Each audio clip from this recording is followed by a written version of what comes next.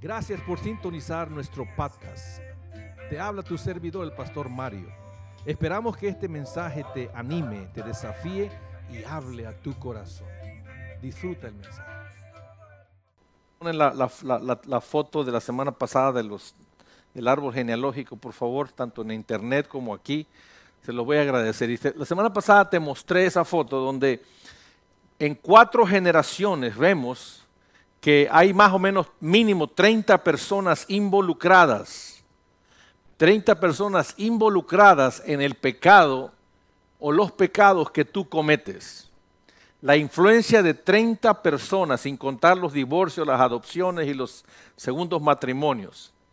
Mínimo 30 personas. Y cada persona en ese árbol que tú ves ahí, desde tu madre, tu abuela, tu bisabuela y tu tatarabuela, o padre, abuelo, bisabuelo y tatarabuelo, en cada uno de ellos también hay 30 mínimo personas encima de ellos. Entonces tú puedes ver que es una cantidad enorme de personas que han influido sobre ti en lo que hoy tú eres y no te das cuenta. Ok, quitamos la toma y entonces te digo, vimos también la semana pasada, vimos que hay una regla por la cual Dios opera. Por encima del pecado de los padres, por encima de esta regla, hay otra más que Dios opera más fuertemente y es que cada persona morirá por su propio pecado. Cada persona es responsable de su propio pecado. Sin embargo, no deja de ser verdadero que Dios castiga la maldad de los padres rebeldes sobre los hijos. Mire para acá. Dios castiga la maldad de los padres rebeldes sobre los hijos, aunque no sean rebeldes, hasta 3 y 4 generaciones. Eso es una verdad también. Y es lo que estamos estudiando en esta ocasión. El pecado de los padres, la influencia que tienen en nosotros. Y acuérdense que hemos visto por padres, no me refiero solamente a papá y a mamá, nos estamos refiriendo ¿a quién? A los ancestros. Los padres son los ancestros. Yo siempre seré padre de Kevin, de Brian y de Fernando. Pero en cierta manera soy padre también de Oliver, de Olivia y de Bailey. Y cuando ellos tengan sus hijos, seguiré siendo padre de los hijos de los hijos. En ese sentido hablamos de los padres, los ancestros. Comienzo esta mañana contándote una ilustración muy interesante de lo que estamos hablando. Una ocasión, una perrita, un señor tiene una perrita embarazada y por alguna razón que no pueden explicar, un accidente en el cual un carro le pasó por encima, tratando de huir la perra para que no la atropellaran, le pasó por encima por las patas de atrás y las quebró. Pero esa perra estaba ya a punto de dar a luz y por alguna razón que no puedo entender, la llevaron al veterinario y tuvo que dar a luz a sus cachorros, no la pudieron operar por asuntos de anestesia, no recuerdo exactamente los detalles, pero la perra dio a luz quebrada de las patas de atrás. Y inmediatamente que dio a luz empieza a hacer todo el procedimiento de madre que toda perra hace y empieza a darle de comer a los cachorritos, se le pegan a chuparle la leche y se concentra el animal en ser madre y de alguna manera con analgésicos y cosas así le aminoraban el dolor y se quedó quebrada así, al grado que caminaba y se arrastraba con las patas de adelante, pero no podía moverlas de atrás. Y así pasaron 3 o 4 semanas, donde ella limpiaba, alimentaba a sus cachorritos y se quitaba para hacer algunas cosas como comer y otras cosas más, pero regresaba arrastrándose solo con las de enfrente. El dueño notó algo muy curioso que no le agradó mucho y fue que los cachorritos empezaron a caminar igual, como la perra. Los llevaron a checar al veterinario para ver si alguna cosa estaba mal. Y descubrieron que los cachorritos no tenían absolutamente nada malo, estaban saludables. Pero que quizás estaban aprendiendo de su madre, la perra lastimada, estaban aprendiendo un caminar equivocado. Y esto resalta el poder del ejemplo. De eso estamos hablando nosotros. Esta es la serie, el pecado de los padres. Estos cachorros aprendieron un caminar equivocado. ¿De quién? De su madre que estaba lisiada en ese momento. Ahora, esta es la segunda parte. Si usted no sabe lo que estamos hablando, vea el primer video porque por eso estamos grabándolo. Esta serie que estoy dejando aquí no va a ser cada domingo, vamos a estar dándola por varios meses quizás, pero en el canal de YouTube de este servidor, bajo el nombre de Mario Gamas, ahí hay un folder, un archivo que se llama Fundamentos de Sanidad Interior. Ahí voy a estar poniendo todos estos mensajes. Son fundamentos de sanidad interior. Así que cuando tú quieras volverlo a ver, pues búscalo en el canal y así lo vas a encontrar. Ahí está, los fundamentos de sanidad interior. Ahora, como estamos hablando acerca del pecado de los padres, y gracias por nuestros hermanos que están sintonizados ya a Ecuador, los argentinos, tanto de Tortugas, ahora veo a Buenos Aires, y todo aquel que nos sintonice, gracias sinceramente por su sintonía, me honra mucho que lo hagas, es un honor poder hablarle no solamente al público que tengo frente, pero otros que están en otros lugares y en otros hogares. Pero quizás te preguntes tú, ¿cómo funciona eso, hablando genéticamente o emocionalmente? ¿Cómo es eso de que los pecados de los ancestros se transmiten, los pecados de los padres, cómo es que se transmiten a nosotros?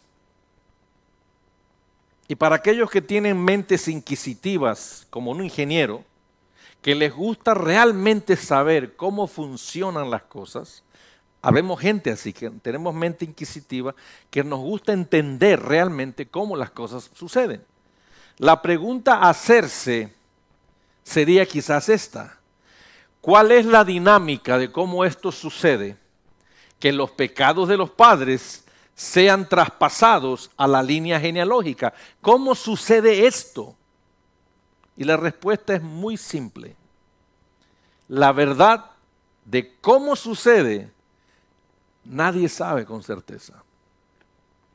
Pero lo que te voy a comentar, aunque es especulativo, tiene mucho de verdad. Así que ponga atención, ¿cómo es que sucede? ¿Cuál es el mecanismo? ¿Cómo sucede la transferencia de las inclinaciones, de los pecados, a través de la línea genealógica? ¿Cómo sucede?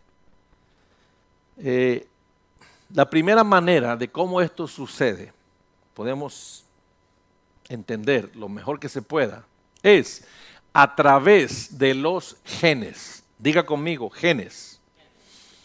Puede ser traspasado por los genes. Quizás puede ser que los genes en sí mismos sean afectados en su estructura química, se alteran. De tal manera que se forma una repetición. Esa es una posibilidad muy fuerte, los genes. Está otro, son 4. Está otra forma, otro mecanismo, y es el ambiente donde crecimos. Quiere decir que también puede ser posible que los pecados y las inclinaciones al pecado, la iniquidad con que mis padres, mis ancestros operaban, se transfiere también a través del ambiente donde nosotros crecimos. ¿A qué le llamo ambiente? Al ambiente emocional y espiritual de nuestros hogares. Usted sabe que su hogar tiene un ambiente espiritual, bueno o malo, pero es un ambiente. Tiene un ambiente emocional, bueno o malo, pero hay un ambiente. Y esto hace que los niños, los jóvenes, aprendan ese ambiente. Porque en el ambiente de la casa es donde nosotros aprendemos y desarrollamos our belief systems, nuestro sistema de creencias. Tú crees lo que crees, tú piensas como piensas, en su mayoría fue moldeado por el ambiente. Quizás cuando vas madurando empiezas a cambiar tu sistema de creencias, sobre todo si vienes de un ambiente muy negativo. Pero si no, esa es tu manera de ver las cosas.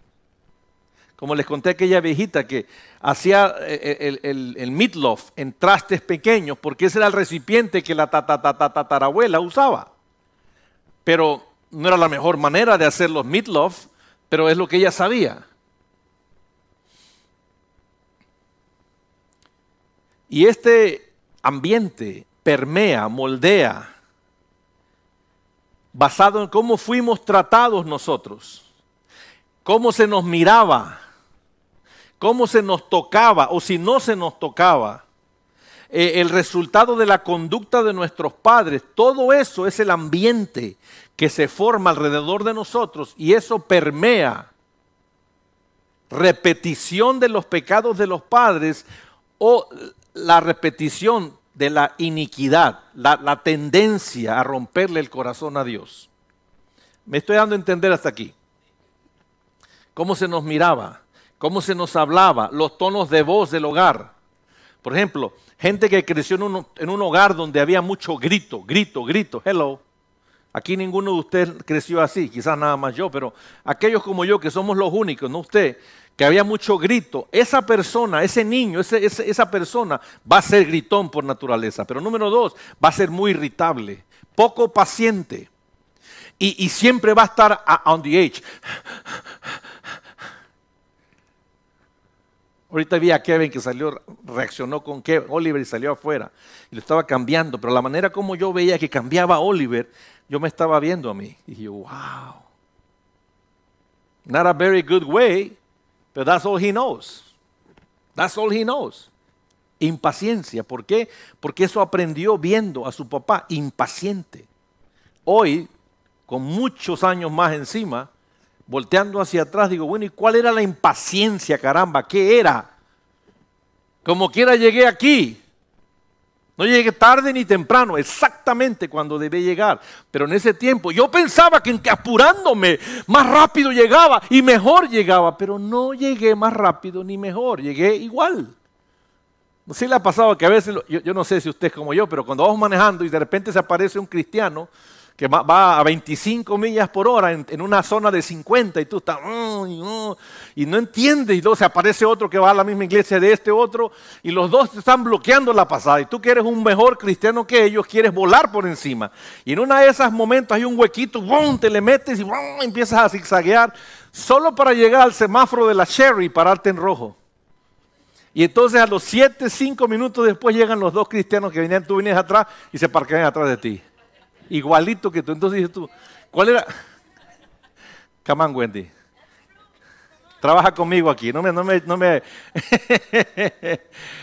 y te da pena, dice, pero caramba, ¿cuál era mi prisa? Si como quiera me alcanzaban los viejitos, ¿no?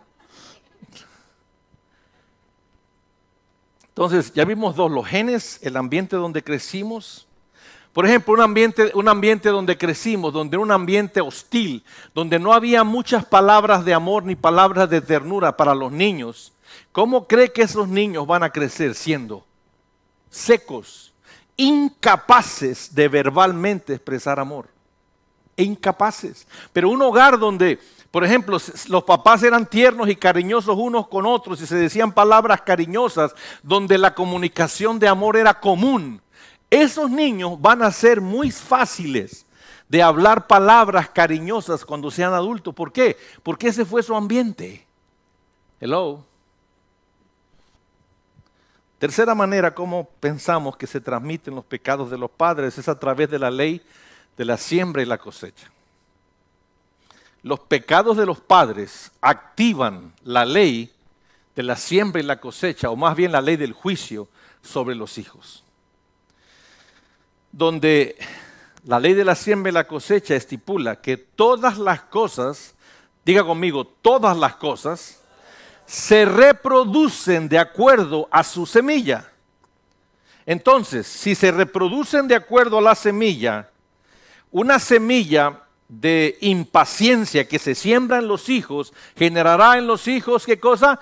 Impaciencia. Una semilla de pobreza extrema. Y déjeme decirle esto, porque esto es una maldición, aunque no lo quieras ver. Es que no tengo trabajo, déjate de trabajo, es una maldición generacional. La pobreza extrema es una maldición generacional, que no importa en qué país viva la gente, ya sea Europa, Suecia, Suiza, o los Estados Unidos, o Chile, o Argentina, o México. Esa persona, donde quiera que vaya, siempre estará escasa. No por la economía, porque está en maldición. Entonces, una semilla de pobreza extrema genera en los hijos, ¿qué cosa? Pobreza extrema. Una semilla de violencia doméstica genera en los hijos violencia doméstica. Semillas de apatía hacia Dios. Padres que son apáticos, que no quieren ver nada con Dios. Ve tu vieja, yo no voy a la iglesia porque eso a mí no me gusta. Tú ve, yo que me voy a quedar en el fútbol. O tengo sueño. No entiendo a la gente que no va a la iglesia porque tiene sueño. Mire, si tú eres uno de que no va a la iglesia porque tienes sueño, déjame te tengo una noticia grandísima para ti. Vas a tener mucho tiempo para dormir cuando estés en la tumba. Déjate de cuentos. Aprovecha la vida que tienes hoy vivo. Ahí estábamos comiendo mi esposa en un lugar y llegó una señora ahí a platicar con ella y la plática salió que el marido se murió este febrero de cáncer a los 59 años y duró nada más 4 meses con el cáncer y murió.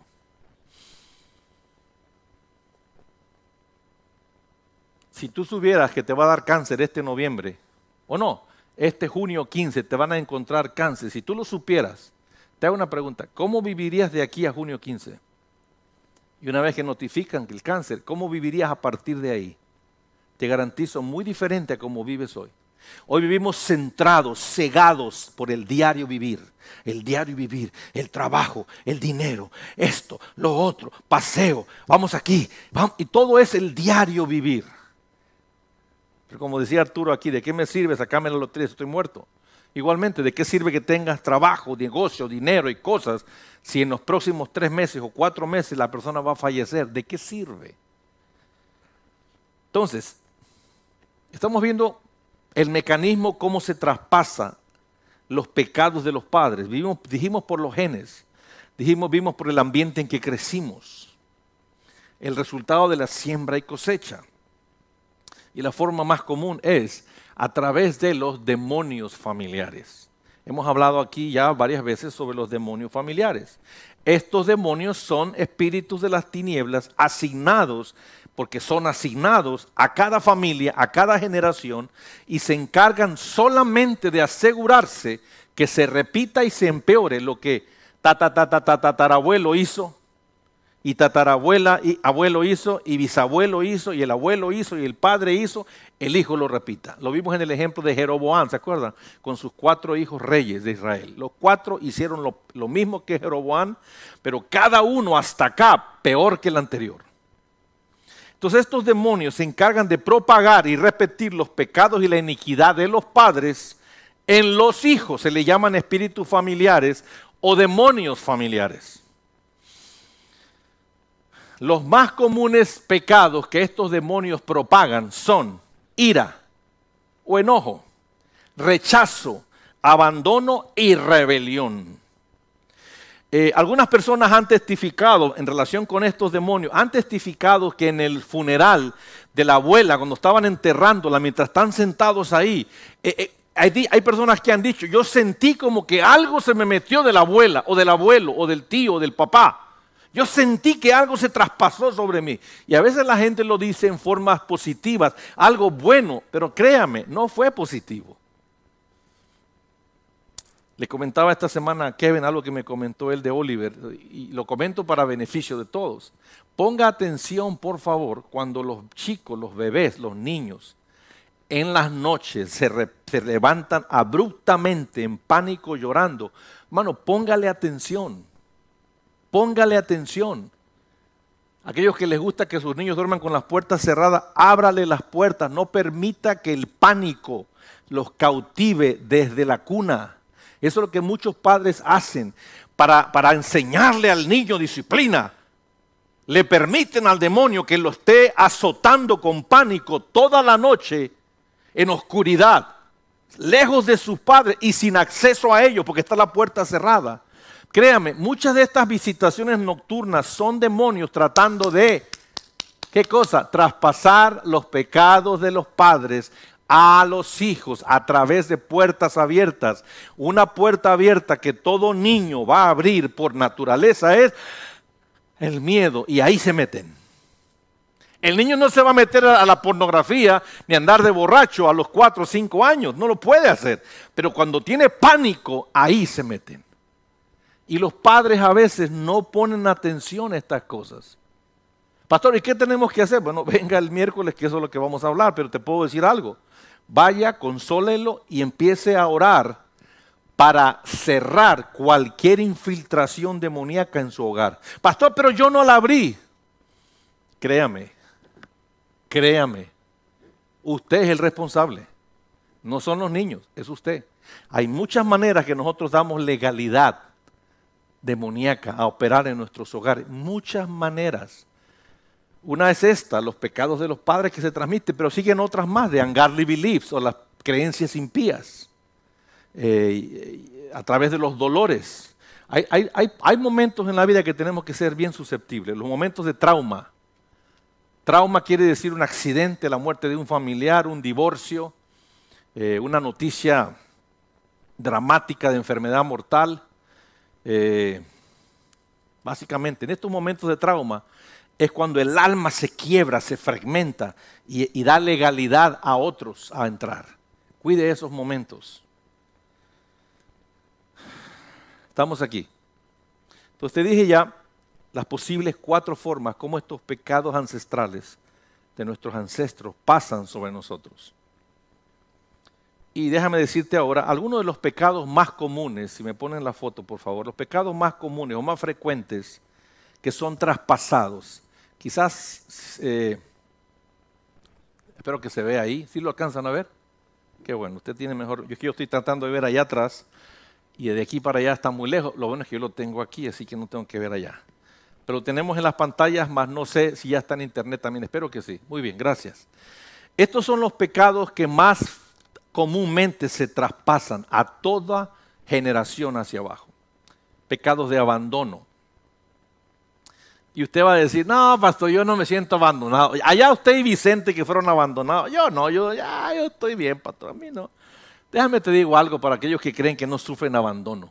Si tú eres de este tipo de persona que tiene que trabajar y echarle ganas, y echarle ganas, y echarle ganas, y no voy a permitir que me falte 3 trabajos, 4 trabajos, me corto la luz, corto el agua, no pago el carro, no como frijoles, ayuno, pero no me va a faltar. Si tú actúas así por la vida, trabajando, striving, trabajando duro, tú sufres de abandono. Porque solo un abandonado piensa así. Solo un abandonado piensa así. A menudo cuando he platicado con Kevin, yo veo que él tiene el deseo de salir adelante por sus propias fuerzas. Y nada malo con eso. Yo salí adelante sin que a mí me ayudara nadie. Pero eso no me hace a mí un ejemplo, ni me hace un mártir para ser admirado, porque yo no necesité ayuda de nadie. Yo con mi esfuerzo pude. Claro, pero alguien pagó el precio. Y fue mi hijo, mi esposa y mis hijos. Entonces, ¿qué me sirvió tanto esfuerzo? Y a menudo yo le digo, hijito, pero you have a father. Your father will never let you suffer. Never let you go without. You have a father. I'm not talking about the heavenly father. I'm talking about me, you father.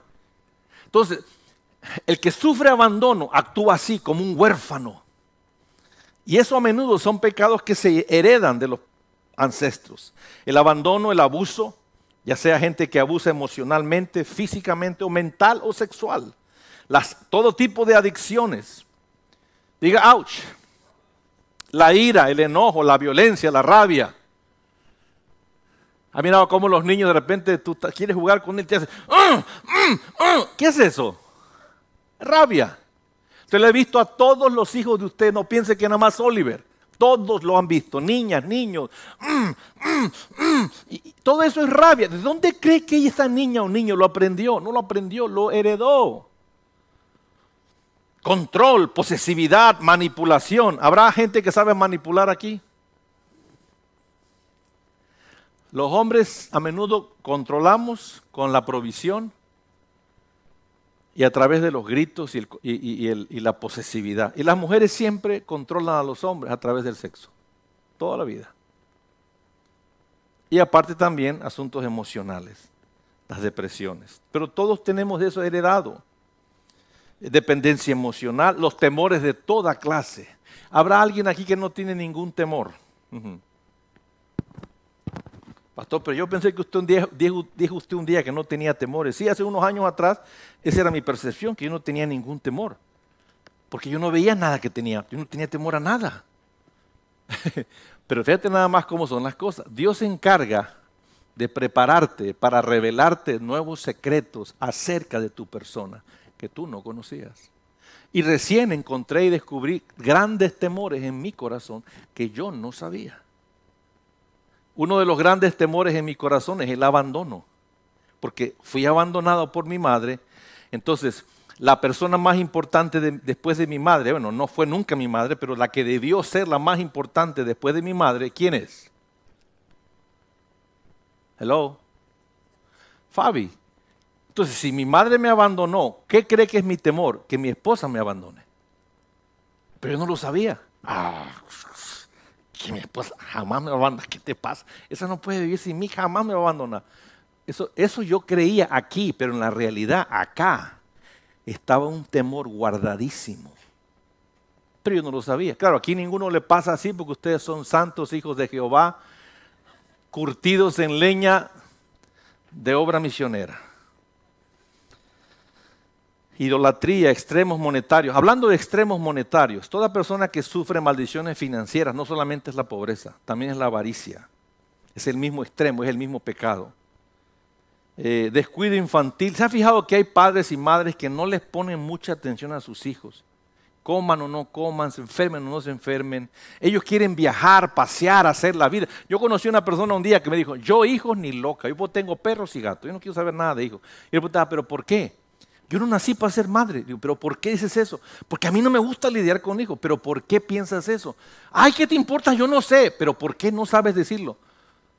Oh, I guess I'm very selfish, me dijo. Pues a lo mejor soy muy egoísta. Pues le digo, that's right, you are very selfish.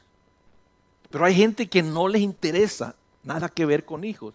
Esa es una maldición, un pecado ancestral. La inversión paternal. ¿Qué quiere decir inversión paternal?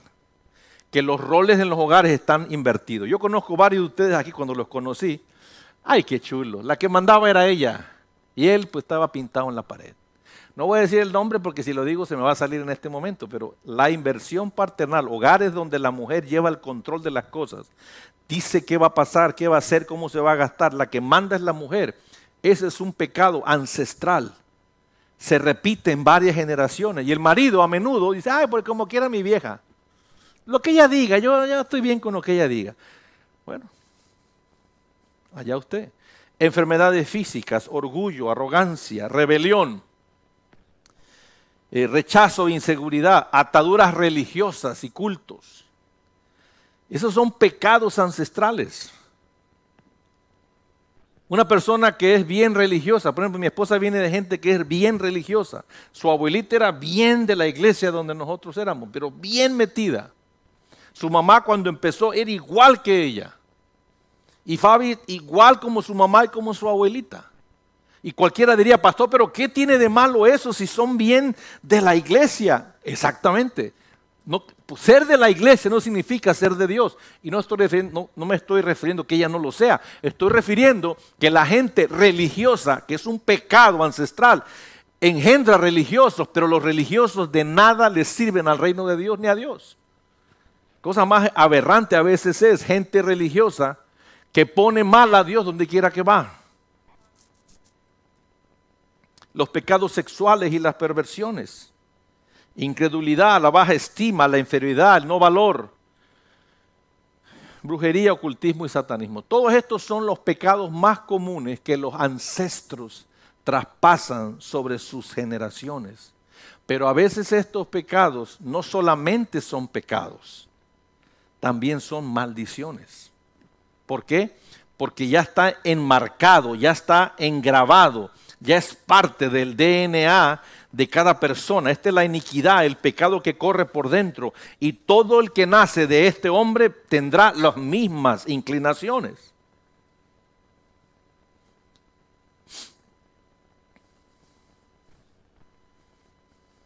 ¿Estamos aquí? Bien, déjame darte un ejemplo acerca de una ilustración acerca de una mujer de nombre Dolores. Dolores es una mujer que ama a Dios y sirve fervientemente en su iglesia. Ella vino de una familia donde el pecado sexual era uno de los pecados de los padres con los que ella nació. Y este pecado sexual afectó su vida afectó la de sus hijos y también la de sus nietos. Pero le quiero recordar, ella sirve en su iglesia y es muy activa hoy. Y como usted sabe, los pecados sexuales están ligados, diga conmigo, ligados a la ruptura de matrimonios. La semana pasada vimos algunas de las cosas que no podemos entender en relación con los pecados generacionales y dijimos algo que es importante que tú lo notes. Algunos pecados, decíamos, se brincan una o dos generaciones. Así que si tú quieres saber más de ti, voltea a tu abuelo. Pero dice, pastor, pero yo veo a mi abuelo, mi abuela eran perfectos. ¿Cómo es posible? Bueno, quiere decir que estos pecados tuyos vienen detrás de ellos y se brincaron tu abuelo y brincaron a tu abuelo y a tu padre, pero te pegaron a ti. ¿Por qué? Porque hay 30 personas encima de ti influyéndote. No necesariamente papá y abuelo. Hay otros más. Pero porque se brincaron 2 generaciones no quiere decir que no corre en tu familia. Hello. ¿Estamos? Entonces, el pecado sexual siempre está ligado a la ruptura de matrimonios. Voltee en sus amistades, en su vida personal, voltee alrededor de lo que usted sabe y trate de ligar. ¿Por qué la mayoría de parejas que se divorcian o se pelean o se separan? Y trate de buscar ahí pecados sexuales. ¿Están o no? Es una verdad que no podemos negar, está ahí. Está ahí. Veamos los hijos de Dolores. A ver qué tal, cómo nos va con Dolores. Ella tuvo 5 hijos. El primer hijo de Dolores se llamaba Samuel. Samuel nació sin papá, como consecuencia de una noche de copas y una noche loca. Una noche de copas, una noche loca. Nos la siga cantando, por favor. Ese Samuel nació como consecuencia de una noche loca. Luego Samuel fue entregado a una tía para que lo creciera. Creció y se casó, luego se divorció, se volvió a casar y en su matrimonio él era siempre fiel. Pero sus 2 hijas que nacieron de uno de los matrimonios son hoy día muy promiscuas sexualmente y una de ellas fue violada pequeña. Esa es la experiencia del hijo de Dolores, primer hijo Samuel. El segundo hijo de Dolores se llamaba Bárbara, era mujer. Bárbara vive con su novio y de loca no quiere casarse. Dice, casarse, no way. Ella no quiere casarse, quiere vivir así, en amor, en unión libre con el novio. Tercer hijo de Dolores era mujer, Beverly se llama. Ella se ha casado ya varias veces, tiene 3 hijos y su hijo mayor se casó y se divorció. Ahora vive una vida de promiscuidad sexual sin ningún freno. Cuarto hijo de Dolores se llama Paul. Se separó de su esposa y ahora solo vive brincando de mujer en mujer, no tiene hijos y no quiere hijos. El hijo número 5 de Dolores se llama Steven. Él ya ha tenido varios matrimonios. Es el más chico y ahora se encuentra separado de su última esposa. Este tiene hijos con todas, pero todos son muy pequeños, así que no podemos ver el efecto de la generación anterior en los chicos, porque son muy pequeños. Es el más chico de los hijos. Vemos que Dolores y sus hijos, la mayoría de sus hijos son cristianos, van a una iglesia, sirven en la iglesia, pero aún no han escapado de la presión y la maldición del pecado sexual de sus padres, de sus ancestros. Ninguno de ellos sigue casado con su pareja original. Ninguno. Y todos están en la iglesia. Quiero decirte, este ejemplo de Dolores pinta muy bien, claramente, la realidad de la iglesia de Cristo hoy día. Esa es la realidad de la iglesia. Gente que ama a Dios con toda su intención y con todas sus emociones. Tiene el mejor deseo de vivir para la gloria de Dios y limpio de lo que pasó antes. Sencillamente no saben cómo romper con esa liga, cómo romper con esa influencia, cómo romper con esa iniquidad. No lo saben, pero quieren una vida diferente. Esa es la realidad hoy día. Déjame te menciono un poquito acerca de las maldiciones. Una cosa es el pecado de los padres, que eventualmente el pecado de los padres, cuando se vuelve a repetir en otro, se convierte en maldición. ¿Me escuchó?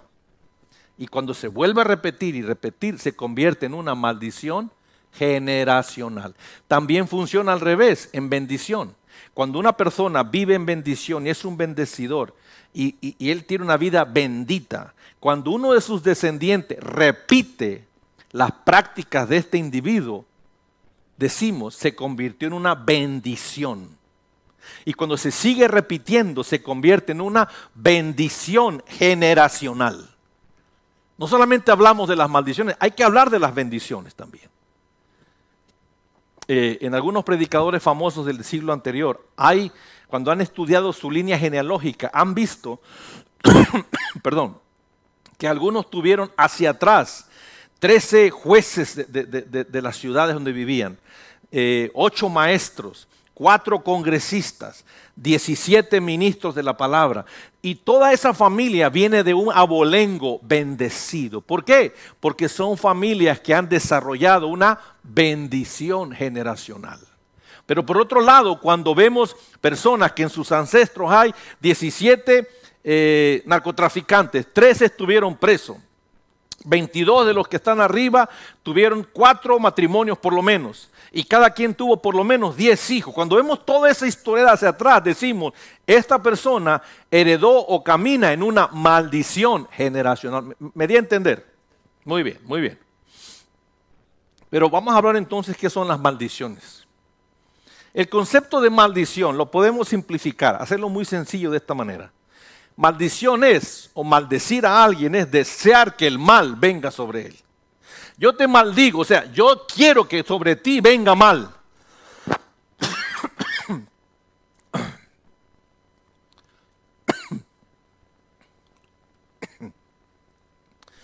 Otra definición sería de maldición.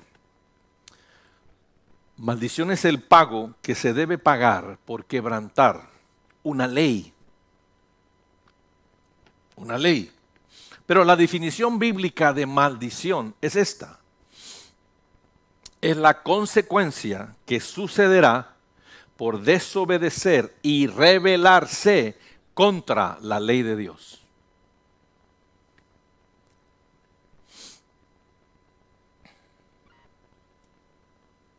La semana pasada usé un ejemplo en relación con esto y te dije, si la ciudad de McAllen me pone un ticket, una infracción por alta velocidad que vale $285 y me dan una fecha de corte para ir el día junio 1, que es este miércoles, y me la dieron hace un mes y yo fui y di 2 pagos parciales de 20 y 20, pero aún me quedan 245 a pagar. Entonces este miércoles voy y pago otros 20.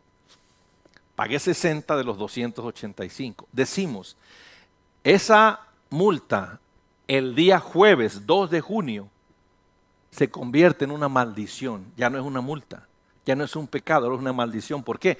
Porque me va a perseguir donde quiera que vaya. Ahora tengo orden de arresto. Y si me para un policía no me va a preguntar, ¿por qué no pagó su multa, señor Gamas? Se le debe haber pasado, ¿verdad? Yo sé que usted paga todo el tiempo a tiempo, yo sé. No, me va a decir, usted es Mario Gamas, vive en tal dirección. Este es su seguro social. Venga conmigo. Y me meten preso. Hasta que pague el resto de la multa y ahora recargos.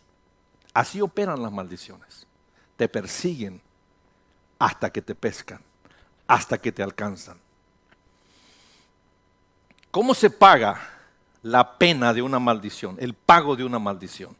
A diferencia del mundo donde las multas se pagan con dinero, con servicio o con servicio comunitario o con cárcel, a diferencia del mundo que se paga así, con Dios las maldiciones se pagan diferentes.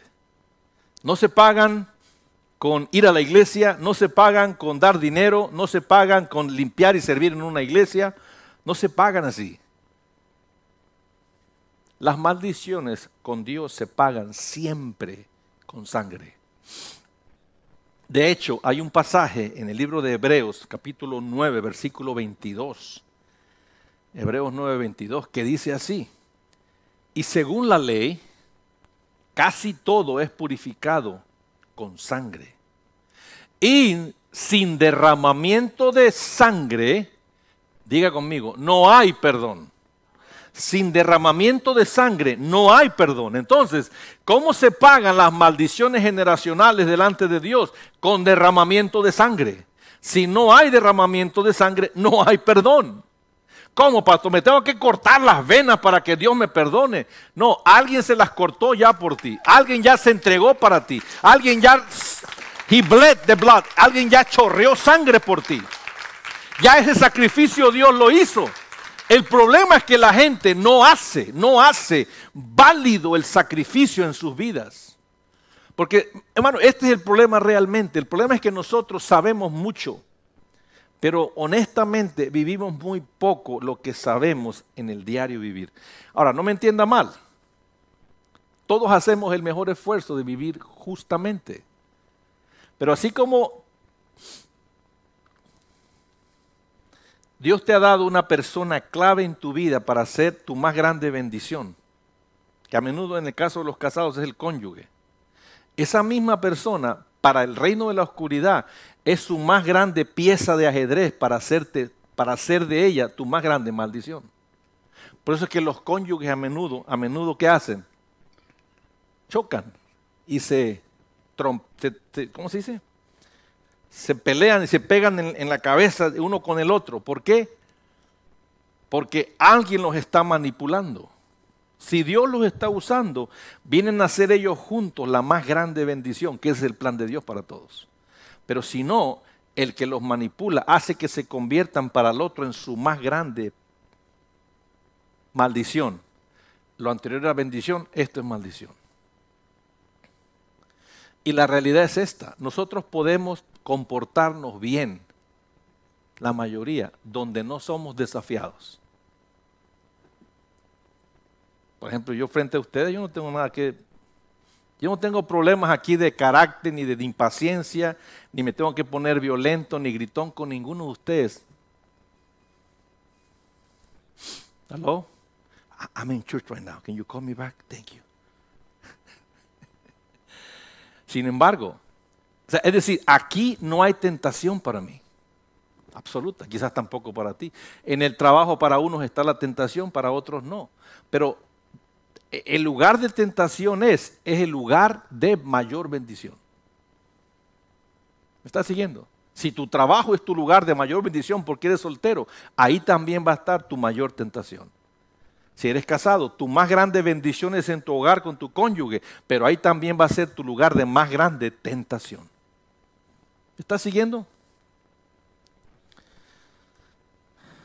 Entonces, por esa dinámica, a veces nosotros no hacemos efectivo el derramamiento de sangre que ya sucedió 2000 años atrás. No le hacemos efectivo en nuestra vida. Por eso es que la sangre derramada no viene a ser efectiva en nosotros. No sé si me estoy explicando, hermanos. Dígame a 8, dígame amén o lo que quiera para saber si estamos bien. ¿Vamos bien? Ok. Por ejemplo, fíjate, un predicador famoso de nombre Kenneth Copeland, que es un hombre famoso porque es uno de los primeros que empezó a hablar sobre el movimiento de, ¿cómo se dice? De dinero en la iglesia. Prosperidad. Es uno de los primeros que empezó y mejores maestros que ha habido en ese tema de la prosperidad y que Dios te quiere hacer rico. Él dijo una ocasión algo muy importante en relación con estas dos palabras, tanto maldición como bendición. Él dijo que la maldición es ser empoderados para fracasar. Diga conmigo, ser empoderado para fracasar. Esa es una maldición. Una persona que camina en maldición tiene todo el poder para fracasar. O sea, no importa lo que haga, va a fracasar. No importa en qué se meta, va a fracasar. No importa qué trabajo consiga, va a fracasar. No importa si se saca la lotería, lo va a fracasar. Todo lo que se meta va a fracasar. ¿Por qué? Porque la maldición es ser empoderado para fracasar.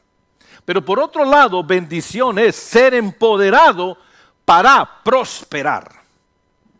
Esa persona en todo lo que se meta prospera, todo lo que toque prospera, en todo lo que haga prospera, con quien se una prospera. ¿Por qué? Está empoderado para prosperar. Maldición y bendición. Dios dice en el libro de Levíticos, o Números creo que dice, mira, aquí yo te he dado dos caminos. Tú elige. Por un lado es maldición y por otro es bendición. Tú escoge. Yo te doy bendición y maldición. Tú escoge cuál vas a caminar. ¿A cuánto le gustaría ser empoderados para fracasar? A nadie. A nadie. Sin embargo, a veces esa es la realidad de muchas personas. No lo entienden, no lo saben. No saben por qué continuamente caminan en círculos y en círculos y en círculos. 10 trabajos en un año, 5 carros rotos en 2. Nunca tienen un centavo y todo lo que les llega a la mano se les va en bolsa rota. Tienen huecos en sus bolsillos, no saben retener. La primera vez que tocan 5, 10 mil o 20 mil dólares, ¡ah! Parece un carbón y ¡ah! Y lo sueltan, lo pierden, lo gastan porque hay una picazón que sienten para gastar. Estas personas están empoderadas para fracasar, no importa cuánto bien se vean. Hay 2 carbones que a veces son muy fáciles de dictaminar si la persona está empoderada para fracasar o para prosperar. El carbón de las pasiones y de la sexualidad y el carbón del dinero. Cuando una persona no puede manejar ninguno de los dos, tú te das cuenta que está empoderado para fracasar. Esos son 2 carbones que es importante que toda persona, you get a hold of, los puedas retener y no te quemen. Este es un bono, hermano. Te lo acaban de mandar así rapidito. No creas que aquí hay revelación para el que realmente entiende. Pastor, ¿de dónde vienen las maldiciones? Básicamente de 3 fuentes. La primera es como consecuencia de la desobediencia a la ley de Dios. Cuando tú desobedeces a lo que Dios estipula, en ese momento estás activando sobre ti una maldición. ¿Me está entendiendo? Si Dios dice no robarás y robas, estás activando una relación. Dios dice no codiciarás y codicias, estás activando una maldición. Dios te dice acuérdate del sábado para santificarlo, 6 días trabajarás y harás en él toda tu obra, mas el 7º día es de Jehová tu Dios, no harás en él obra alguna, ni tú, ni tu hijo, ni tu siervo, ni tu criado, ni tu animal. No harás obra alguna. Y tú te vale un comino, tú trabajas 14 días a la semana de 7 días. Tú doblas trabajo y no importa qué día es. Estás abriendo una maldición sobre ti. Dios dice, apartadme el diezmo para mí. Y tú dices, ¿qué diezmo ni qué diezmo? Yo no, olvídate, todo esto es mío. Estás activando una maldición sobre ti. ¿De dónde vienen las maldiciones? De la desobediencia a la ley de Dios. Todo lo que Dios ha estipulado, lo ha estipulado para ser obedecido. Cuando yo desobedezco voluntariamente algo que Dios estipuló, activo una maldición sobre mí. Y esa desobediencia a la ley de Dios, no nada más la hacemos nosotros, nuestros padres también la abrieron. Nuestros padres y nosotros activamos o somos la fuente de maldición primera. La segunda fuente de maldición es otras personas con sus palabras y con sus acciones. ¿Me está entendiendo? Te estoy diciendo de dónde provienen las maldiciones. La primera forma es de la desobediencia a la ley de Dios, ya sea de tus padres, ancestros o de ti. Eso abre una maldición. La segunda vienen de otras personas con sus palabras y sus acciones. Y esto es más peligroso cuando esta persona o estas personas son personas en autoridad espiritual o en autoridad relacional. Sean padres, tíos, abuelos, tías, bisabuelos, sean pastores, apóstoles, profetas, maestros, maestros de escuela. Cada persona que entra en contacto con nosotros, que tiene autoridad ya sea espiritual o relacional sobre nosotros, cuando ellos hablan palabras de maldición, ay chamaco, tú no sirves para nada, tú como tu abuelo no sirvieron para nada, nunca vas a lograr nada, tú eres mexicano, olvídate, vas a ser siempre pobre en Estados Unidos. No, no pienses, tú tranquilo, métete en las pandillas, que para eso naciste. Cuando vienen palabras de alguien así sobre nosotros, a menudo causan que entremos en maldición. Sobre todo si la persona tiene autoridad espiritual sobre ti o autoridad relacional sobre ti. Me acuerdo cuando empecé en la fe, mi papá me dijo una ocasión que yo iba a la iglesia los sábados en la mañana y salía temprano de la casa y regresaba como a la 1, ya así corbatado, bien vestidito, y llegaba entrando a la casa y él me veía llegar y se enojaba y me decía, ¡ah! Y me decía muchas cosas, y como yo no respondía, ni le peleaba, nada más, quedaba calladito. Un día no aguantó, que no le hacía pleito, entonces me dijo, y por ese tipo de fe, tú nunca vas a pasar de, y me dijo una palabrota, que la palabrota era vulgarmente traducida al inglés, al español de este tiempo, de homosexual nunca vas a pasar. Y eso ya es traducido lo más limpio que se puede. Y eso yo me acuerdo que yo no sabía nada de las cosas que yo sé ahorita, hermano, solamente recuerdo decir dentro de mí, yo no voy a creer eso que él está diciendo porque yo no soy eso, ni nunca lo he sido, ni nunca lo seré. Así que seguiré no respondiendo, no peleando y seguiré con mi fe. Esa fue una decisión buena en ese momento, pero pude decidir otra. ¿Cómo? Claudicar mi fe, tirar mi fe, por miedo a no acabar de homosexual. Pude hacerlo, pero no. Mucha gente así hace. Y la tercera fuente de donde maldición proviene. Diga, ouch. Esta es la más común y es todos los días, continuamente, de nosotros mismos. Se le llama automaldiciones. Nosotros mismos nos maldecimos.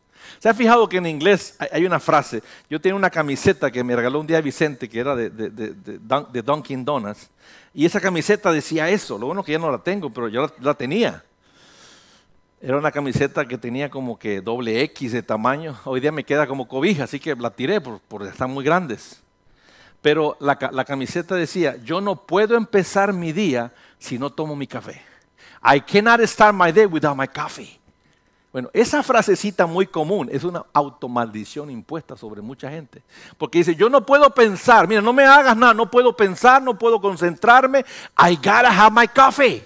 Hasta que no tome mi café, yo no me puedo concentrar. Estoy como que bloqueado. Bueno, esa es una automaldición. ¿Cómo que no puedes empezar el día? ¿Qué te pasa? Claro que puedes. Tienes manitas, tienes boquita, tienes cerebrito, tienes piernitas. Claro que puedes empezar el día. Pero esta automaldición, no puedo empezar mi día if I don't have my coffee. Si no tomo mi café, esas son tonterías. Pero la gente se maldice con eso. O de este trabajo seguro también me van a correr. Claro, me van a aguantar. Ay, pastor, es que eso de hablar en público, yo no puedo, pastor, yo no nací para eso. Otra manera de automaldecirse. Mi familia, pastor, eran pobres. Yo vengo de gente muy pobre. Todos son pobres. Yo también estoy pobre. Así que ya con que llegue al fin de mes, pastor, me conformo porque todos hemos sido pobres. Esa es otra automaldición. ¿Cómo que todo? ¿Cómo? ¿Qué es eso? Y hay gente que lo dice hasta con orgullo. Y ahí te va. No solamente lo dicen, en sus acciones lo creen. Yo por eso, pon atención, yo por eso no entiendo gente que tiene recursos limitados y faltan al trabajo a cada rato. Yo no entiendo eso. Jamás en mi vida yo falté a un trabajo cuando estaba muerto de hambre. Jamás faltaba al trabajo. Enfermo, no enfermo, sin carro, con carro, como sea yo llegaba. ¿Por qué? Porque no podía darme el lujo que me quitaran no sé cuánto ganaban en ese tiempo, pero pon tú los 60, 70 dólares, 80, lo que sacaran en ese tiempo por día. ¿Cómo me lo van a quitar si apenas la hago con eso? ¿Cómo? Pero ese empuje de no claudicar a lo poquito que lograba ganar, lo que yo estaba diciendo es de donde yo vine. Yo vengo de gente muy luchadora. Mi papá vino a la ciudad sin zapatos. Y llegó y se compró unas chanclas y se metió en la escuela nocturna, empezó a trabajar, se compró unos tenis y así poco a poco hasta que se graduó de contador público, puso un despacho y en un cabo de 2, 3 años mi papá tenía dinero a montón. Ya tenía muchos zapatos, tenía mucha ropa, pero él venía de un rancho. Él pudo mantenerse toda la vida en chanclas con la mente de ranchero. Pero dijo, no, yo voy a salir de pobre porque vengo de pobre, no voy a quedarme así, no lo voy a permitir. Y en ese empuje modeló para nosotros una situación de empujar también. Pero su creencia contra la pobreza generó en nosotros una creencia contra la pobreza. Pero él le va, mucha gente le enseñaron creencias en favor de la pobreza. Ay, pastor, pues con 300 a la semana la hago. Si yo gano 300 a la semana, ya la hago. Yo le digo, yo ni con 300 por día me conformo. ¿Cómo que con 300 por semana? Pues, ¿qué es eso? Ay, que usted es muy ambicioso, pastor. ¿Ambicioso? ¿Tú sabes que los doctores ganan 20, 25 mil dólares diarios a veces? Los cirujanos. Todo tiene que ver en qué fuiste enseñado. Estamos aquí. Yo no puedo ahorrar, pastor. Yo no puedo ahorrar. Es que se me va el dinero. Nada más me llega un poquito, pastor. Siento una necesidad. Y cuando voy y compro, ay, pastor, siento que estoy en las nubes. Esa persona se ha automaldito en el tema del dinero. Le voy a decir una cosa. No piensa que yo esté hablando aquí chino. Yo me estoy describiendo en este sentido. Por muchos años yo no podía conservar dinero, hermano. Me llegaban 1,000, me los comía a la hora. 2,000, 3,000, lo que llegara a mi mano me lo comía. No me duraba un centavo nunca. El income tax me llegaba, estaba gastado antes que llegara. Yo sé que a ninguno de ustedes le ha pasado, nada más a mí, pero yo era así. Hoy día yo no tengo picazón absolutamente. Ni le tengo miedo al dinero, ni me controla, pero sí me obedece a veces. ¿Por qué? Porque crece.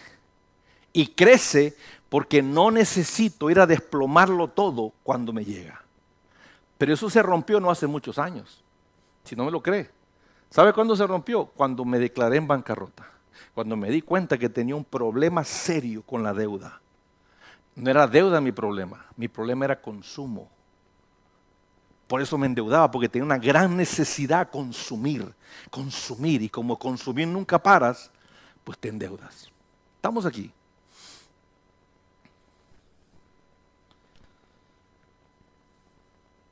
De estas tres formas generalmente vienen las maldiciones. Yo he conocido varios de ustedes por muchos años y los he visto en sus diferentes etapas de su vida. Y la bendición que tengo yo es que ya haber caminado un poquito más que algunos, puedo ver dónde estás y puedo verme yo donde estuve. Y digo, este está en maldición, pero no se da cuenta. ¿Cómo se lo hago ver? Pues no se lo hago ver, déjalo que se hunda, que se ahogue y cuando ya esté a punto de ahogarse y salga y me pregunte, pastor, ¿qué me pasó? Ah, let me tell you, cabezón. Yo te lo había dicho antes, pero déjame te digo otra vez. Lo único que puedo hacer, porque nadie aprende hasta que aprende. Nadie. Entonces ya hablamos de maldición. Tratemos de mantener esta definición. ¿Qué es maldición? Ser empoderado para fracasar. Fracasar en tu matrimonio, fracasar en tus finanzas, fracasar en tu salud, fracasar en tu negocio, en tu trabajo, en tus relaciones, en la iglesia.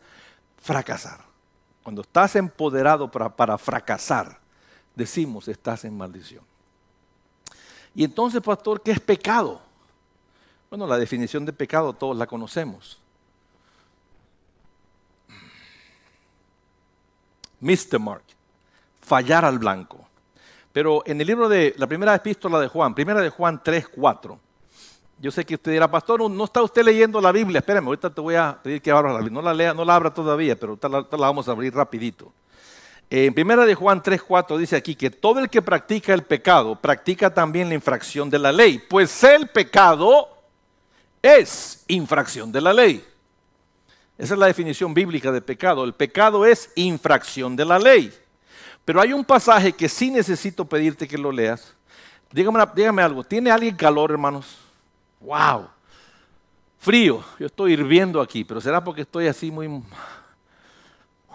Estoy hirviendo yo aquí. Ok, quiero que me acompañe por favor a este pasaje, por favor. Primera de Juan, hacia el final de la Biblia, en el capítulo 2. Vamos a ubicarnos en el versículo 16, porque esto que te quiero mostrar son tres áreas desde donde el pecado opera en nosotros y nos controla. Y nosotros a veces ni lo sabemos. Primera de Juan, capítulo 2, versículo 16. ¿Lo tiene? Dice así, porque todo lo que hay, bueno, quizás el 15. No améis al mundo ni las cosas que están en el mundo. Si alguno ama al mundo, el amor del Padre no está en él. Mire para acá. ¿Qué es el mundo? La palabra griega de mundo es cosmos, de donde sale la palabra cosmetología. El cosmos es un sistema. Y es un sistema que pinta, que maquilla las cosas malas como si fueran buenas. Tú vas al cine, por ejemplo, y es triste que no hay películas limpias. El otro día fui con Fabi. ¿Cuándo fue? Antier, fuimos a... Antier o ayer. La del camp. Antier. De un campamento. Summer Camp se llama la película. Y es una película que se hizo por un ministerio cristiano. Y lo trataron de disfrazar lo menos cristiano posible, pero tiene todos los elementos de una iglesia, de un cristiano. Y está tan limpia, tan limpia, tan limpia, que en la sala nada más estábamos ella y yo. Y llevo una semana en el cine y la quitaron de la área más cómoda, donde levantas los pies y te acuestas para ver, al área más incómoda. ¿Por qué? Porque no ha vendido. Pero todas las otras movies feas, horribles, mugrero de películas, están en las áreas cómodas. Y esas películas, montón de gente va. Porque el cosmos ha pintado lo malo como bueno y lo bueno como malo. Ese es el cosmos, el mundo. Dice la palabra, no ames el cosmos, este sistema, no lo ames, ni las cosas que están en él. Por los que aman el cosmos, el amor del Padre no está en ellos. Lo leyó, pero que yo quería que buscaras era el 16. Realmente ese es el interesante. Dice aquí, porque todo lo que hay en el mundo, 3 frases, la pasión de la carne, la pasión de los ojos y la arrogancia de la vida, no provienen del Padre, sino del mundo. Te quiero decir ahora, para que lo puedas, no es la palabra meditar, estés alerta desde dónde viene para ti el bombardeo de tentaciones y desde donde tú a menudo y yo caemos en estas tentaciones. Están registradas en este pasaje. 3 frases.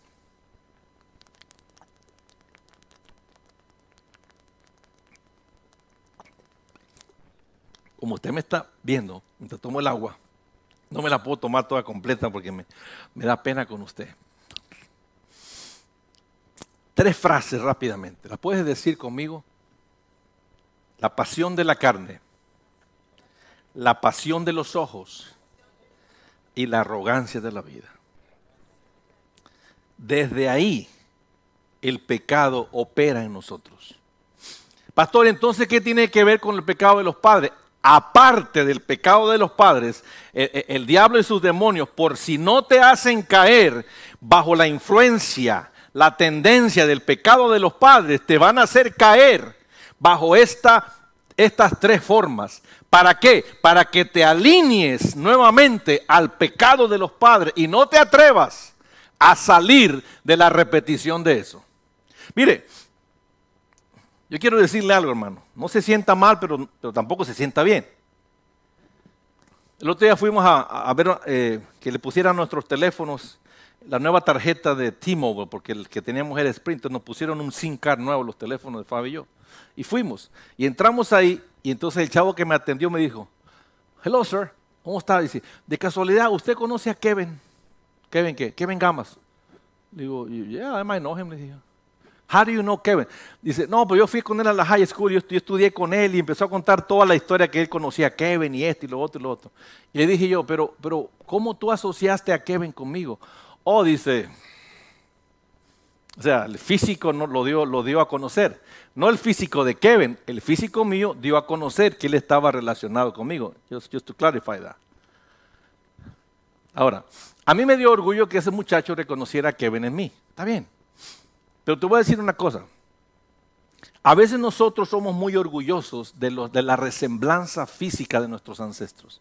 Ay, que se parece igualito al abuelo. Como estaba creciendo Oliver, mucha gente le decía a Wendy y a Kevin que era igualito que el abuelo, que era igualito que el abuelo. Y yo decía dentro de mí, no es un motivo de orgullo eso. Porque la resemblanza física no es tan importante como la resemblanza emocional y espiritual y ancestral de pecado que conlleva esa resemblanza física. Que Kevin se parezca a mí físicamente no debe ser un orgullo para él, porque con la resemblanza física vienen muchos pecados que ese baby cuando nació, él no pidió, él no buscaba eso, pero yo lo pasé hacia él por el hecho de haber nacido. Que yo me parezca a mi padre no es un orgullo para mí. Al contrario, usted está blasfemando contra su padre. Entienda con la cabeza, hermano, no con el corazón. Entienda. Entienda, porque mucha gente se enorgullecen. Oye, ¿te parece a tu papá? Sí, ¿verdad? Sí, me parezco mucho a mi papá. Tonto, no era un cumplido, es una crítica.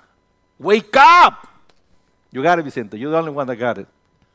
Wake up, smell the coffee. It's not a compliment. I'm trying to tell you, wake up.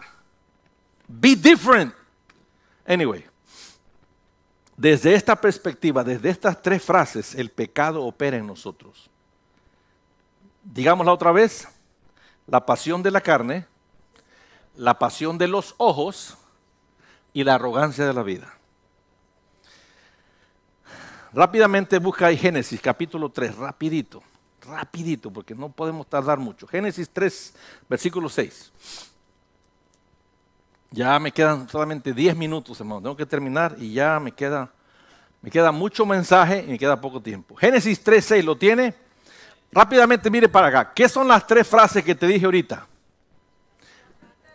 La pasión de la carne, los ojos y la arrogancia de la vida. Tres cosas. Ok. Génesis 3:6 dice así. Cuando la mujer vio que el árbol era bueno para comer, ¿cuál sería esa? ¿Ah? No, la carne, porque el hambre es carne. Vio que el árbol era bueno para comer porque tenía hambre, la pasión de la carne. Seguimos. Y que era agradable a los ojos, la pasión de los ojos. Y que el árbol era deseable para alcanzar sabiduría. ¿Qué cosa se llama eso? Arrogancia de la vida. ¿Lo está viendo? Ahí opera este pasaje. Te llevo a otro rápidamente, sin que lo busques, porque no vamos a acabar hoy. En Mateo 4, donde habla de la tentación de Jesús, del versículo 1 al 11. Hago la referencia por si tú lo quieres leer después. Usted sabe la historia, usted sabe las tentaciones que el diablo trajo sobre Jesús. Vamos aquí a parafrasearlas. Vamos a parafrasearlas a la luz de tres frases. ¿Cuáles son las frases? La pasión de la carne, la pasión de los ojos y la arrogancia de la vida. Ok. Bajo esa revelación, esa luz, Satanás trató que Jesús convirtiera las piedras en pan. ¿Se acuerda? Y esperó el momento más crítico de Jesús de hambre. Estaba en ayuno 40 días. Yo no sé qué es ayunar 40 días, ni idea tengo, ni creo que algún día yo estaría interesado en hacer algo. Pero no tengo idea qué se siente ayunar 40 días. Me acuerdo una ocasión, Fernando, mi hijo, que yo no entiendo, estábamos en ayuno esa ocasión, ¿te acuerdas cuando llenábamos cada principio de año? Y esa ocasión él dijo que iba a ayunar 7 días. Yo recuerdo como hoy yo no entender por qué se le metió la onda de ayunar 7 días. Pero el chavo se fue all the way, o sea, no comía. Y muchas veces ya como el quinto o el sexto día se la pasaba tirado en la cama dormido y débil, pero no comió por 7 días. Yo sé que él lidió con Dios algo que él quería que se rompiera en él. Y duró 7 días. Yo estaba preocupadísimo en día 3, día 4, día 5, ¿cuándo va a comer? Pero él lidió con Dios solo algo que él quería lidiar.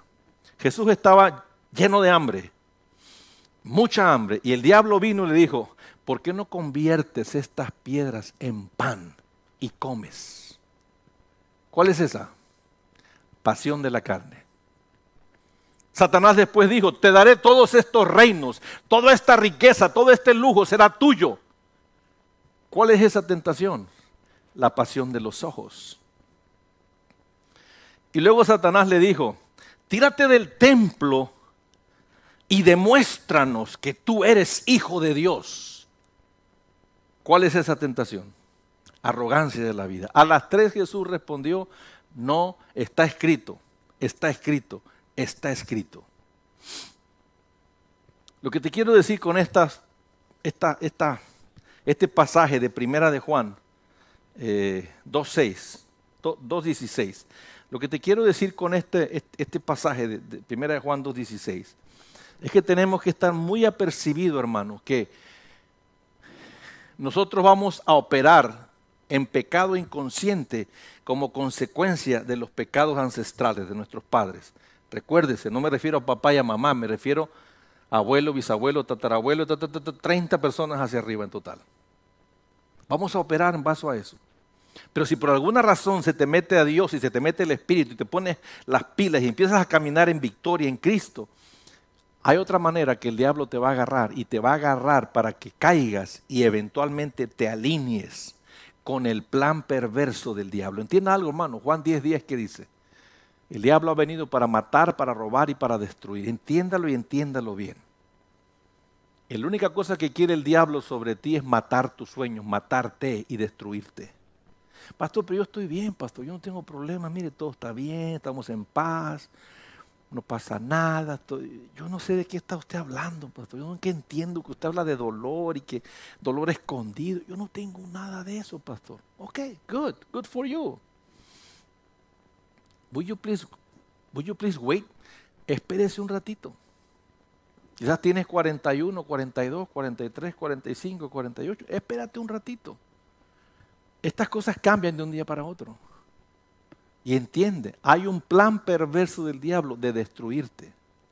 Tarde o temprano el plan perverso va a ir saliendo y tú tienes que estar apercibido. ¿Estamos aquí? Vamos a describir las 3, cada una de ellas. ¿Qué es la pasión de la carne? ¿Qué es la pasión de la carne? Ya tú estás pensando, es ese deseo carnal que tengo, pastor. Es mucho más que eso. Es mucho más que eso. Los pecados que se cometen bajo la categoría pasión de la carne son los pecados del hacer, llamados así mismo the to-do-sing, los pecados del hacer.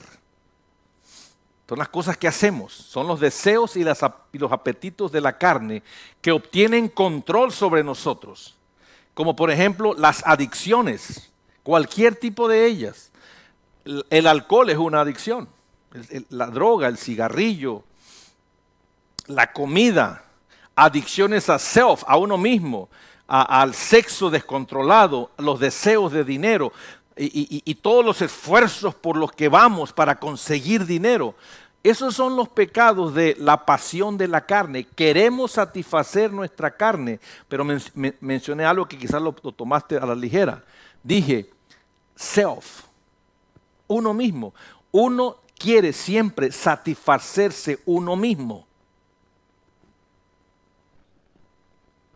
Pasamos tú y yo frente uno al otro y yo no te saludo o tú no me saludas. Entonces yo digo, mira, este no me saludó, ¿qué se cree? O viceversa, este pastor está de mal humor porque no me saludó. Entonces me doy cuenta que no te saludé y me regreso y digo, hermana Marina, te iba a decir Tina, sorry. That's how we start off, right? With Tina. Marina, perdón, no te saludé. Y entonces Marina puede hacer esto. Al fin y al cabo no hace falta. ¿Por qué? Porque su self fue agredido, fue picado. Le ataqué el yo. Y como le ataqué el yo va a responder. A mí no me vas a hablar así.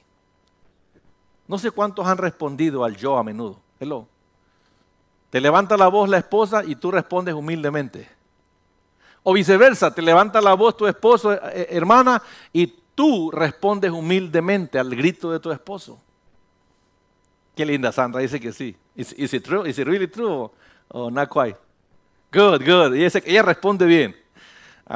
Una por aquí veo que no responde bien. Ok. Pero esa respuesta mal, ¿quién está respondiendo? Self, yo. Los pecados del yo entran en los pecados de la carne. Si yo te digo burro, tú me dices, no, yo te digo burra, tú me dices burro. Yo te digo tonto, tú me dices tonto. Si yo te digo necio, tú me dices doblemente necio. Continuamente respondemos de acuerdo a cómo somos afectados en nuestro self, en nuestro ego, en nuestro yo. Y eso forma parte de los pecados de la carne. Pastor, yo pensé que los pecados de la carne era como que echarse una canita al hombro, ¿cómo se dice? Al aire. Es más que eso, pero también lo incluye. Es todo lo que acabo de decir. Adicciones físicas, comida, drogas, alcohol, sexo descontrolado, el cuidado desmedido que tenemos del self, del yo, como también los deseos de dinero.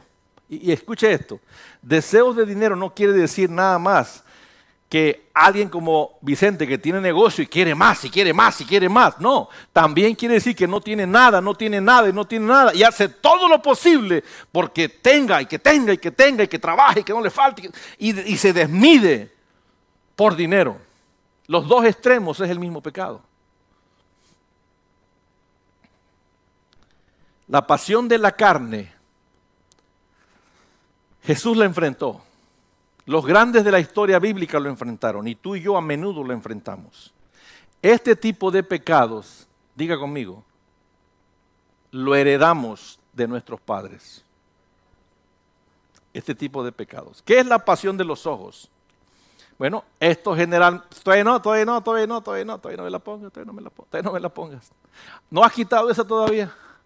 Ok, pero no está en la internet, ¿verdad? Ok, perfecto, gracias. Esto generalmente, los pecados de los ojos, la pasión de los ojos, generalmente se producen, pecados se le llama pecados del alma o pecados con los pensamientos.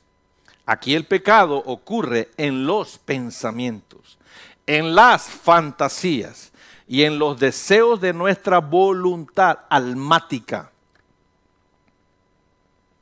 Estas son las adicciones almáticas. La pornografía entra aquí, en los pecados de la pasión de los ojos.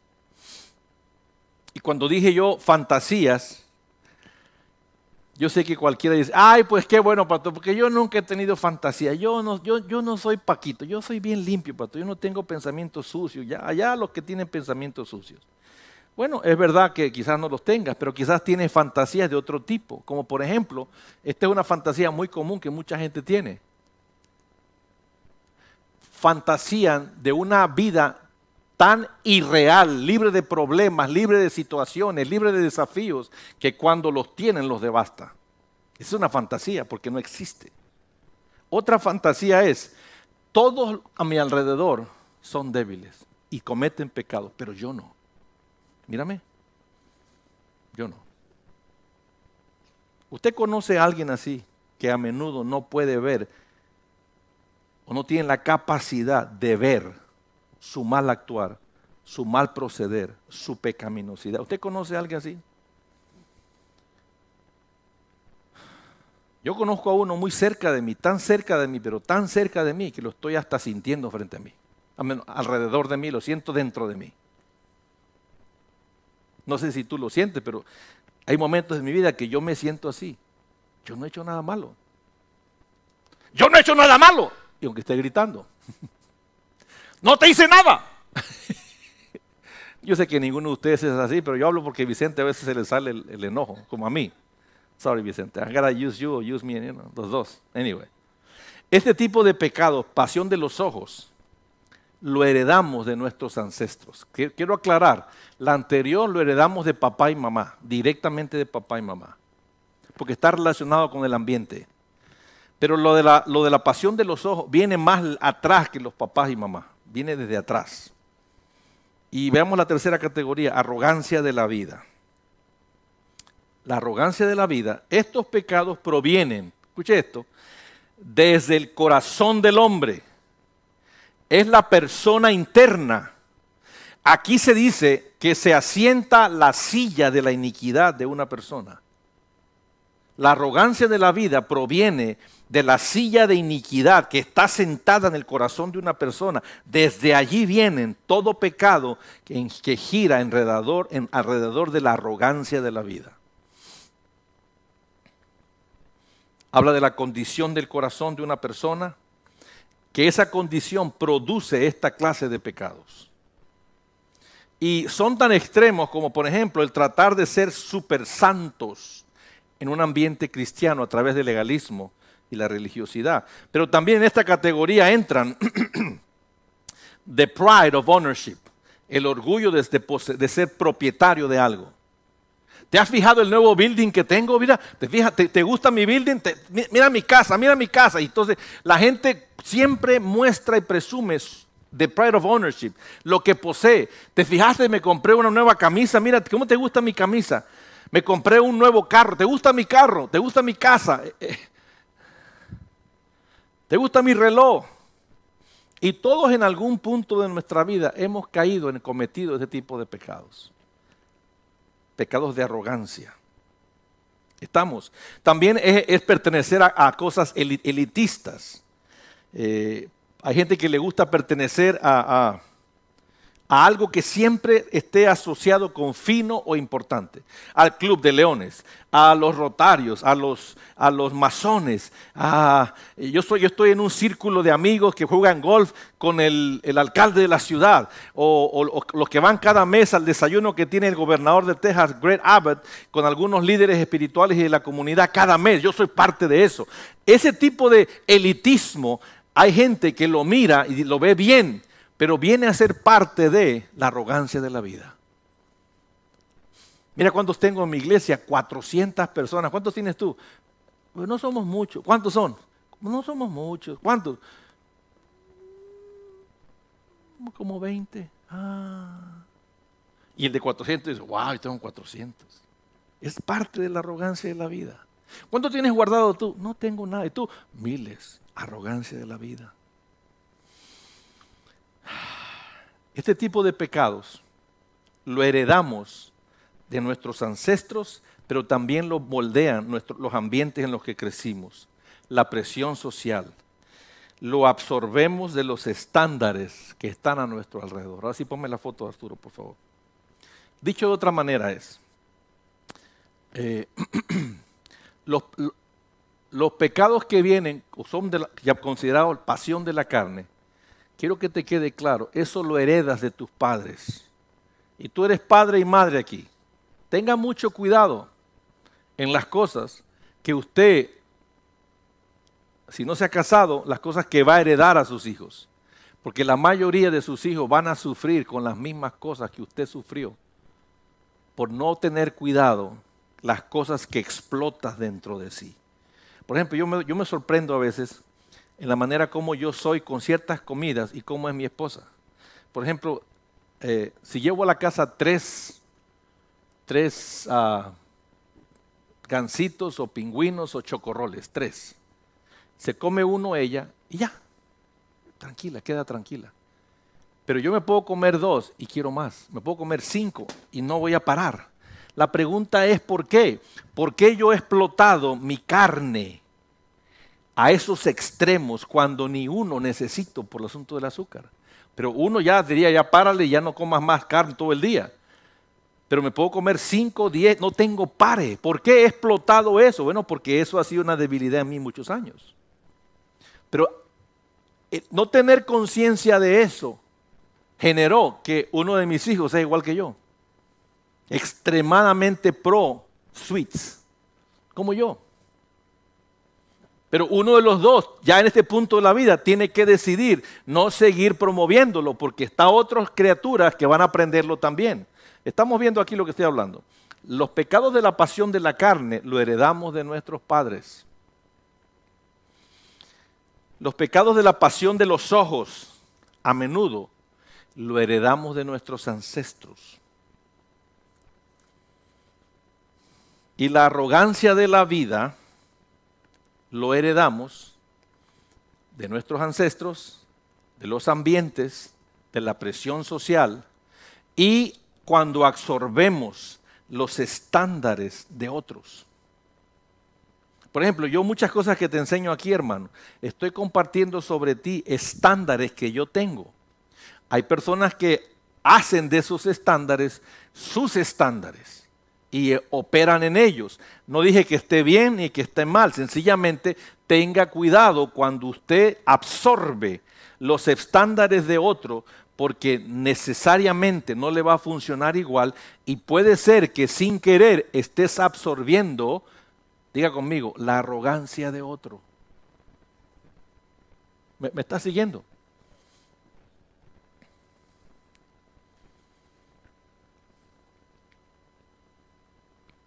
Esta es la entrega 2. El miércoles voy a continuar con la entrega 3, que es la más sencilla, la más rápida. Pero termino en esta mañana con una promesa que está en Apocalipsis. Por favor, abra su escritura y váyase al final de la Biblia. Apocalipsis 22:3. Esa es una promesa para nosotros que estamos lidiando y enseñando esta temática del pecado de los padres. Hay una promesa en la escritura para ti y para mí, que es importante que la hagamos nuestra desde ya. ¿Encontró Apocalipsis 22:3? Esta es una promesa para que tú entiendas que Dios nos dice hacia el final de la historia humana, cuando ya esta tierra no existe más, los redimidos han sido trasladados a la ciudad de Dios. La ciudad de Dios descendió sobre la tierra y la vida ahora comienza desde la tierra, se convierte en la nueva headquarters, en la oficina central del reino de Dios en el universo. Desde la tierra ahora se centra el reino de Dios. Ya no más en los cielos donde fuera antes, ahora es en la tierra, en la nueva ciudad celestial. Y dice la escritura aquí en Apocalipsis 22:3, y ya no habrá más maldición. Y el trono de Dios y el Cordero de Dios estarán allí. Y sus siervos, tú y yo, les servirán.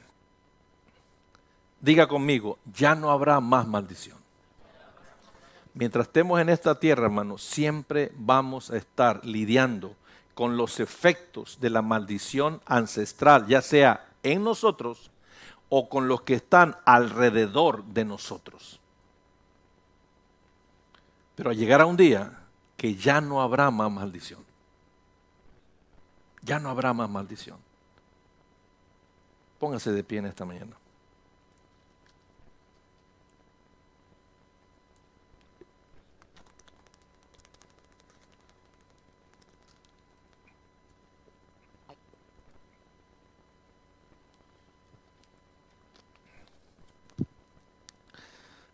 Y vamos a orar en esta mañana. Gracias a aquellos que nos sintonizaron. California, muchas gracias por estar ahí. Y todos los que no nos comentaron, pues gracias por estar ahí también. Como ustedes que están aquí en vivo, muchas gracias, hermano, por estar aquí en esta mañana. Gracias, Padre, te damos por la bendición de poder abrir la Escritura y escuchar revelación de tu palabra hacia nosotros. Gracias porque la revelación solamente tiene una función y es explotar y crear en nosotros una revolución de comportamiento y una revolución de actuar, como también de pensamientos. Padre, permite que nosotros con este entendimiento podamos ser más apercibidos de lo que está alrededor de nosotros. La pasión de la carne, la pasión de los ojos y la arrogancia de la vida. Nada de eso tenemos que participar. Gracias porque tu palabra en versículo 15 ahí en Juan decía, no améis al mundo ni las cosas que están en el mundo. Los que aman al mundo, el amor del Padre no está en ellos. Padre, queremos que tu amor esté en nosotros. Definitivamente que tu amor esté en nosotros. Pero no solamente de formas verbales, sino de formas prácticas. Enséñanos a amar a nuestros semejantes, comenzando con nuestra familia. Hijos, cónyuges, la gente cercana a nosotros. Danos amor, Padre, de tal forma que nuestras respuestas sean amorosas, nuestras miradas sean amorosas, nuestras palabras sean amorosas, nuestros toques sean amorosos. Porque esa es tu voluntad, Padre, hacernos a todos los que estamos aquí como Cristo es. No hay en ti ninguna intención de limpiarnos y hacernos buenos religiosos que van a una iglesia. Más bien hacernos personas que viven la iglesia en su diario vivir. Eso es realmente el Evangelio. Padre, enséñanos a hacer esa iglesia inmaculada que tú quieres que seamos. No por las cosas que decimos, sino por las realidades que vivimos. Recibimos en esta mañana la impartición, recibimos la palabra, la atesoramos en el corazón y permite que en esta semana, Padre, podamos tener momentos de reflexión de lo que hemos escuchado, quizás tomado notas y podamos descubrir algunas cosas que están operando en nosotros, todavía escondidas, de las cuales no estábamos apercibidos. Te doy las gracias por este momento, por cada uno de mis hermanos aquí en vivo y a través de la internet. Oramos por una bendición del Padre, del Hijo y del Espíritu Santo por cada uno de los que estamos aquí en este momento. En el sagrado nombre de Jesús, que tu paz vaya con nosotros en este momento y por el resto del día. Amén. Y la iglesia dice amén y amén. Da un aplauso al Señor, hermano.